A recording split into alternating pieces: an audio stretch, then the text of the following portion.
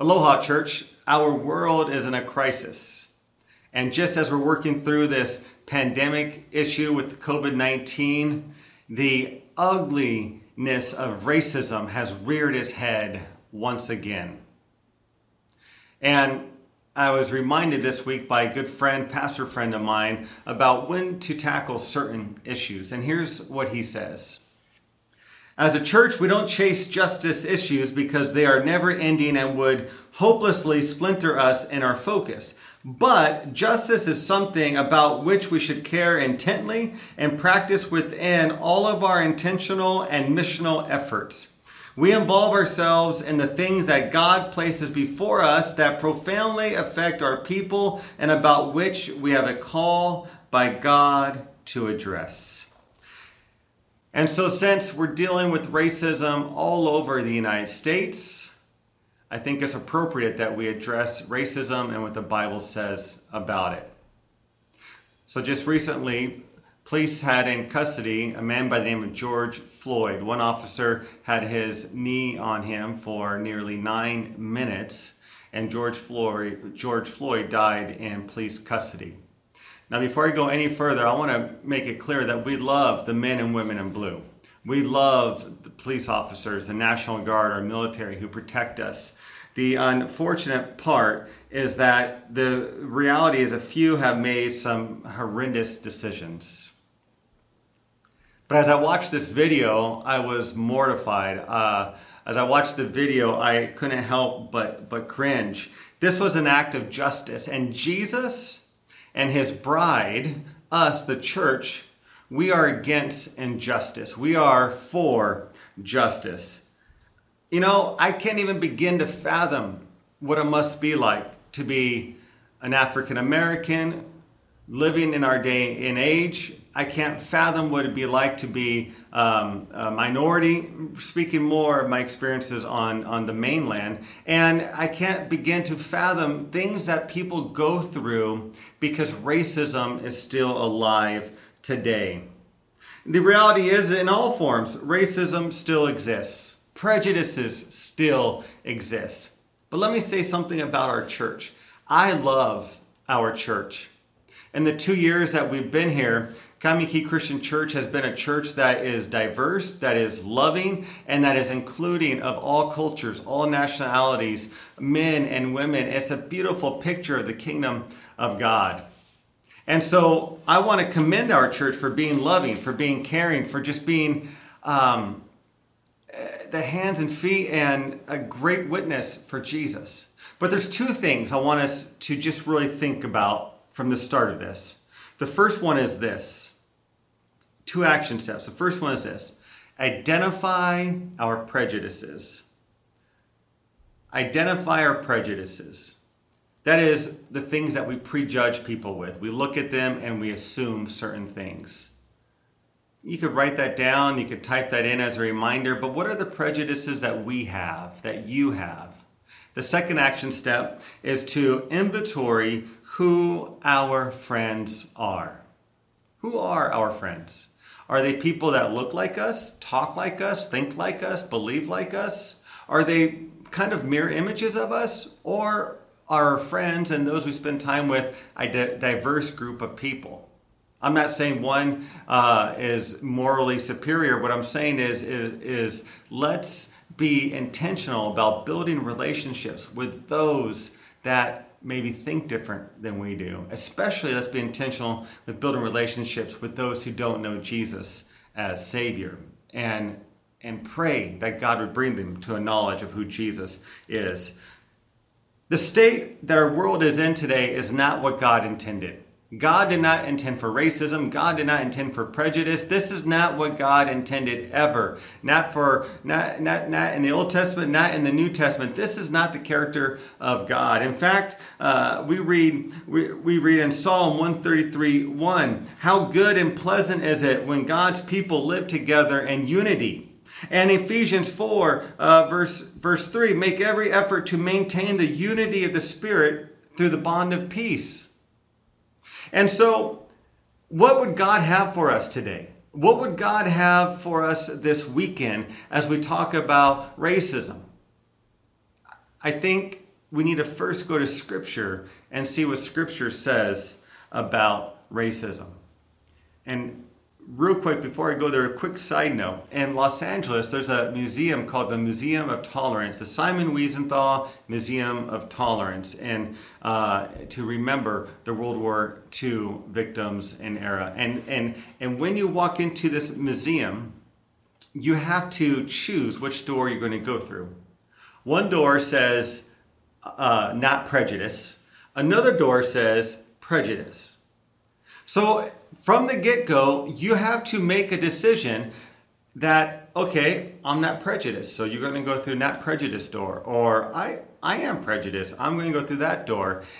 And if anybody tries to go to the door that says I'm not prejudiced, they can't get in because it's locked.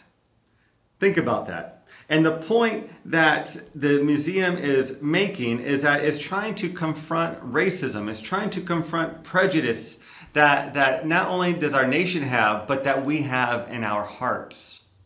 So think about that again for a moment. What are the prejudices that we have in our hearts? Or what are the racist tendencies that we have in our hearts?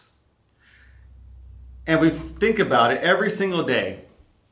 We make judgments about people. We look at someone and we make a judgment. They're wearing a certain thing, so we judge them. I do it. In the realm of higher education, someone tells me what school they went to, I'll have some judgments about them. I'll have some prejudices about them because I know the school's theological background. Then I'll assume that they believe this about a certain theological issue. They'll believe that about a certain political issue. They'll believe this about that. And I'll make these assumptions without even getting to know them. And what I've done is I've committed an act of prejudice against them. And they probably don't even know it. But what I've also done is I've built a barrier between me and that person.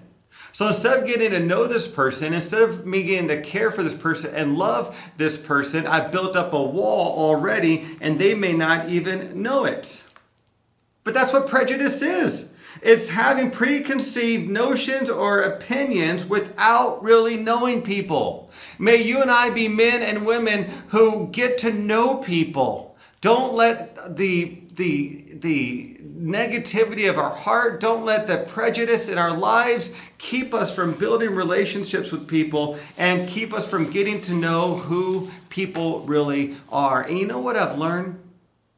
That everyone has a story. Everybody.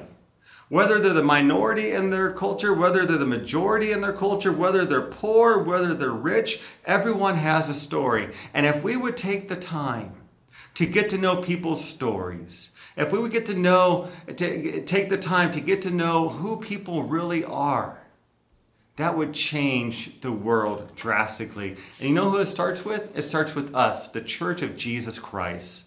The Church of Jesus Christ. We are the bride of Christ, and we need to set the example of love and of peace and of reconciliation and of relationships.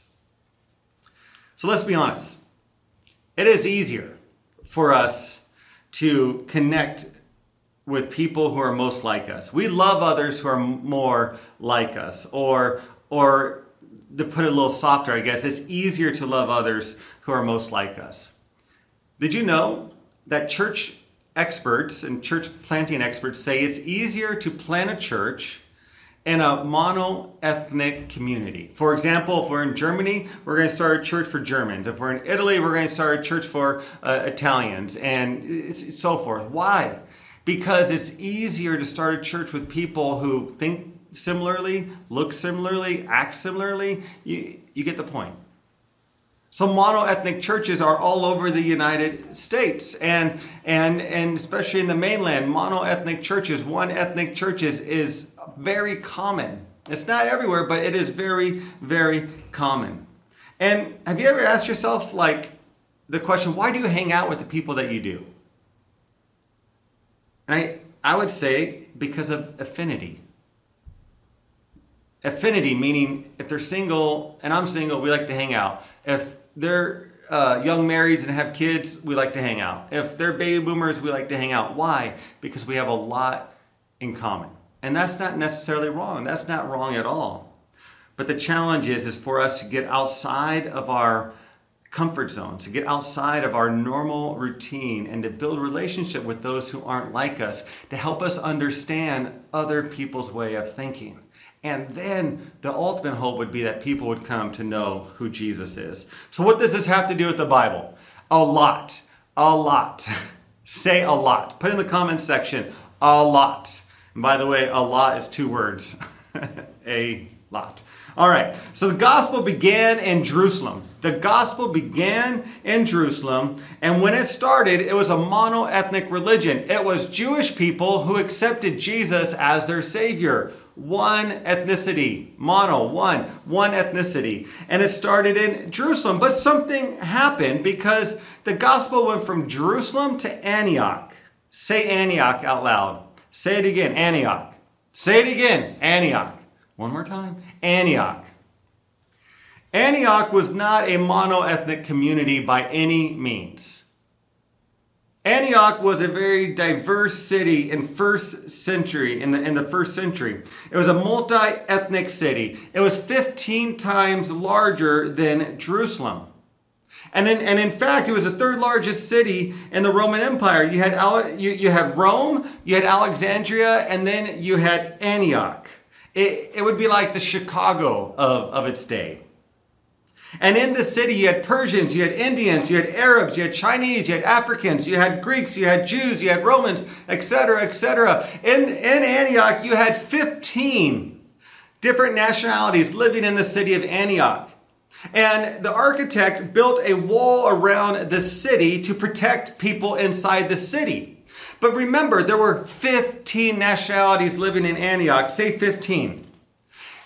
15 Antiochs. And can I tell you something? The history tells us they were not getting along. In fact, things were so volatile that any little discrepancy, there was going to be a huge, massive imploding. There was going to be race riots and all of that. So you know what the architect of Antioch did? He built walls within the city. So you had 15 quadrants within the city there because they couldn't get along and they couldn't figure out how to live together. So Antioch had deep social economic troubles, entrenched classism, urban decay, and deep racism. But, and I love this, but it was in this multi-ethnic, pluralistic, globalized city that the gospel came.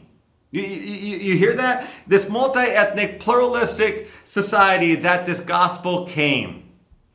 Where people would have thought there's no way the gospel of Jesus would penetrate people. But the fact is, that's exactly what happened. People of different backgrounds, people of different ethnicities, people who had faith in Christ started reaching out and building relationships with these other nationalities.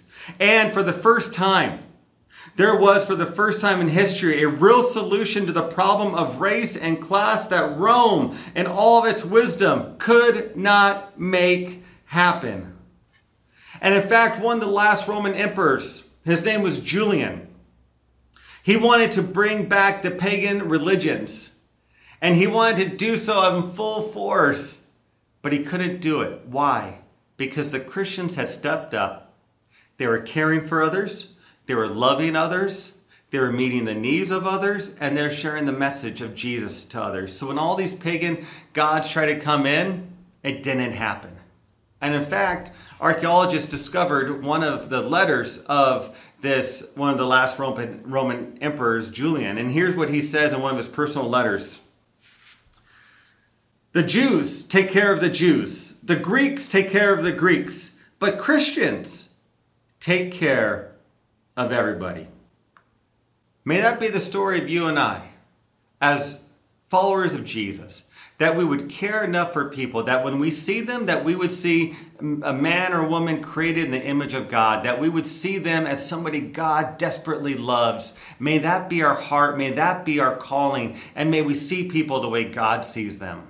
And then let's see what happens. And let's see the positive change that happens in our community, in our city, in our state, in our nation, in our world.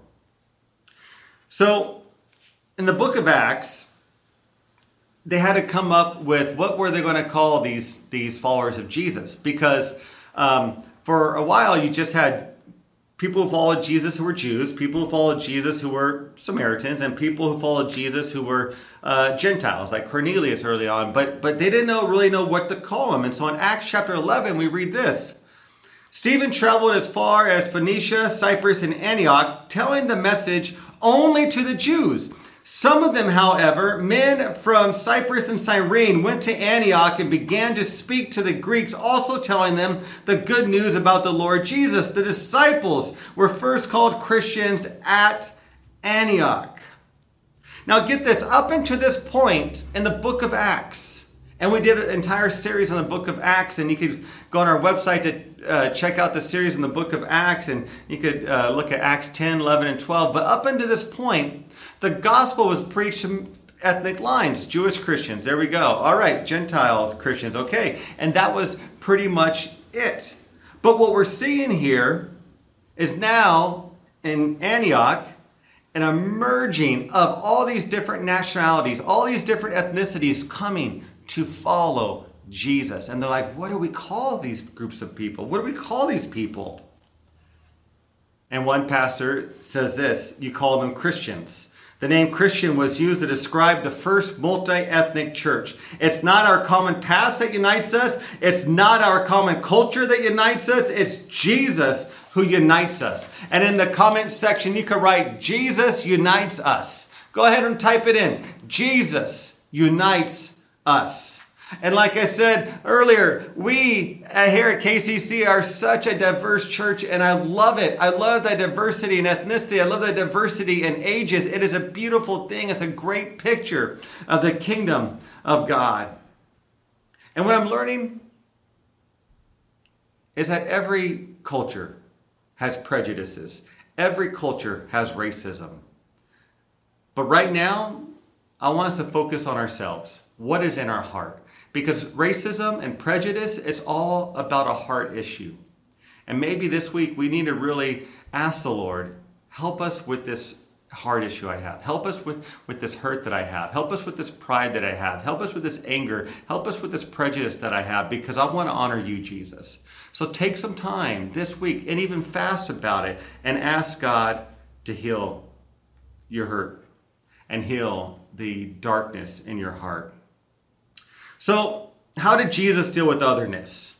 Of all the things that Jesus did, John chapter 4, Jesus dealt with otherness in, this is probably one of the most powerful passages. It's a passage I've read many times, I've preached on many times, but there's one thing I read this week that I've never seen in all my years of doing ministry and all my years of reading the Bible. And John chapter 4, you'll remember this part. The woman is at the well, a Samaritan woman. Now, you got to remember that they were going from Judah to Galilee. Judah in the south to Galilee in the north.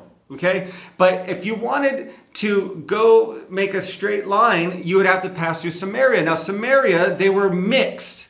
So they were looked down upon by the Jews. In fact, the Jews did not like the Samaritans. They were racist toward the Samaritans, and they couldn't believe any good thing would happen from the Samaritans. So the Jews were totally racist toward the Samaritans. So what a lot of people would do is that they would go from the south, take the long way around, cross the Jordan River twice just to bypass Samaria. So Jesus says, no, we're not doing that. We're going north, and we're going to go right through Samaria. So they come to a town in Samaria, and the woman's at the well drawing some water, and Jesus says to her, hey, will you draw some water for me? And then she says, well, you don't have anything to draw with. And then Jesus says, if you knew who it was asking you for water, you'd ask him for living water. And she's like, whoa, living water. Tell me more about this. Now, that's the first interaction between a Jew and a Samaritan in this biblical account.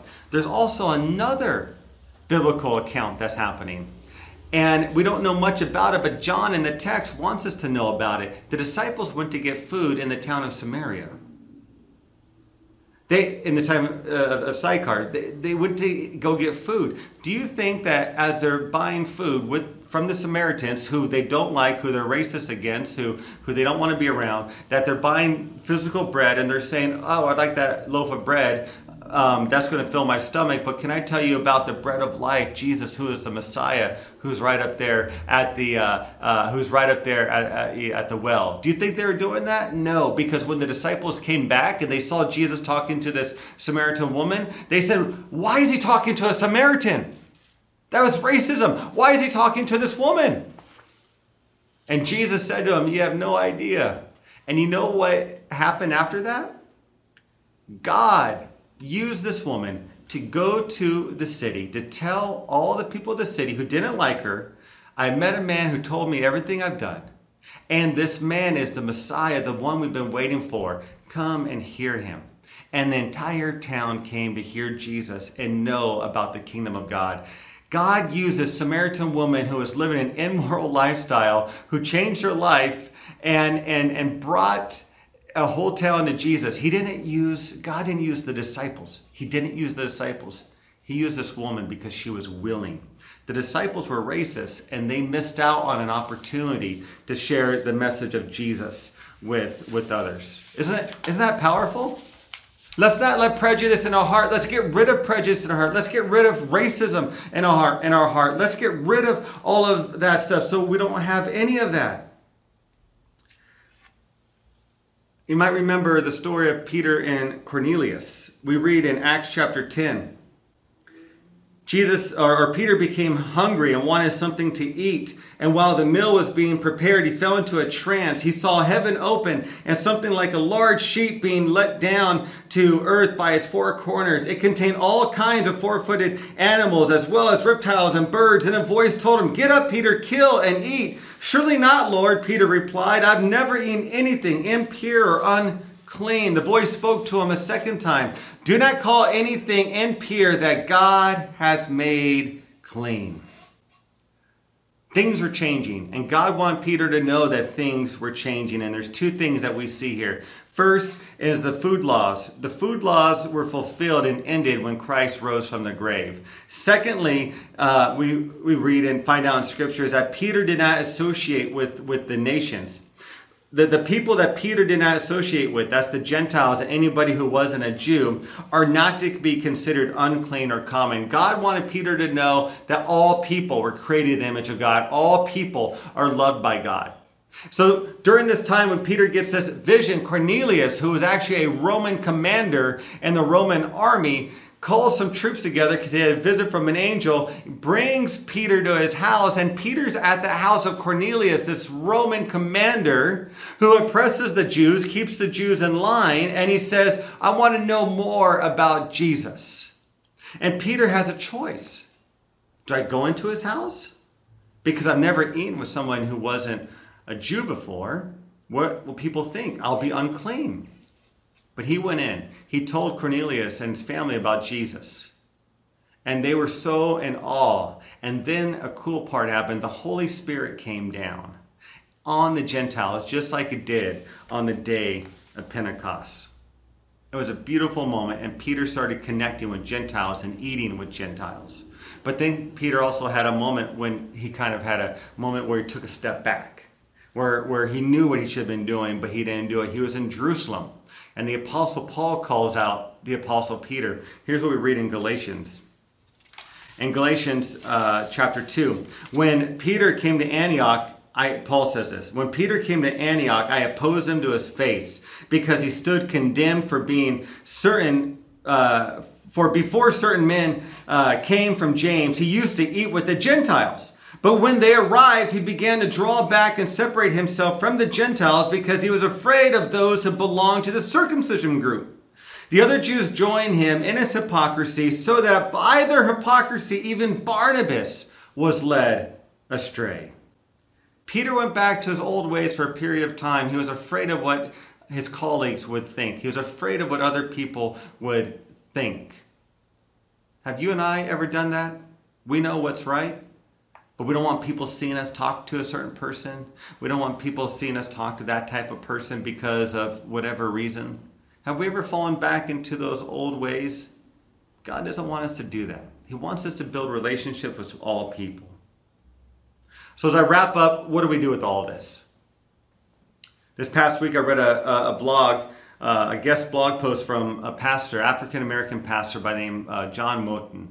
And John is a pastor at Central Christian Church in Arizona, which is a church that's affiliated with the Restoration Movement, which we are, Christian churches, Churches of Christ. And he wrote this. He said there's three things that we take during this time that we live in.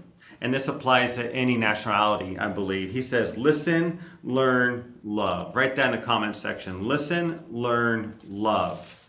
Listen, learn, love. He says, listen, take a moment to pause, to actually listen to the why of those who are recipients of racism.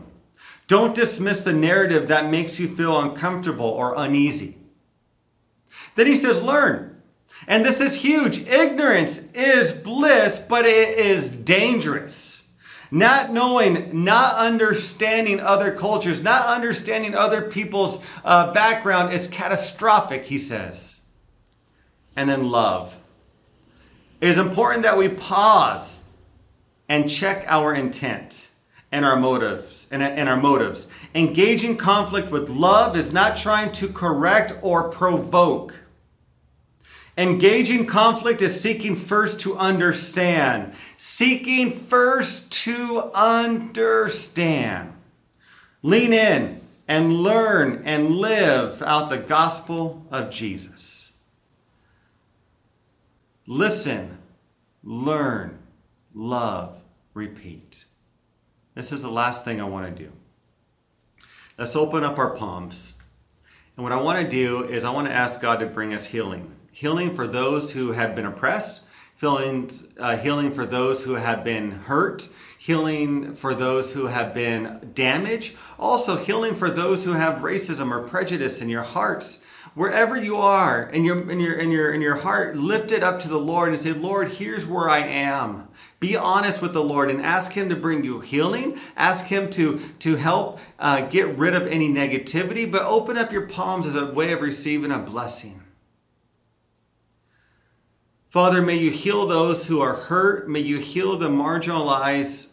Father, for those who have committed acts of racism, for those who are overtly prejudiced, God, help all of us become more like you. Help all of us focus on your Son, Jesus. Help all of us see people the way you do. Father, we invite your Holy Spirit now. Fill our hearts. Fill our minds, fill our soul. May our lives emulate the life of your Son, Jesus, who lived and who died and who rose again. Amen.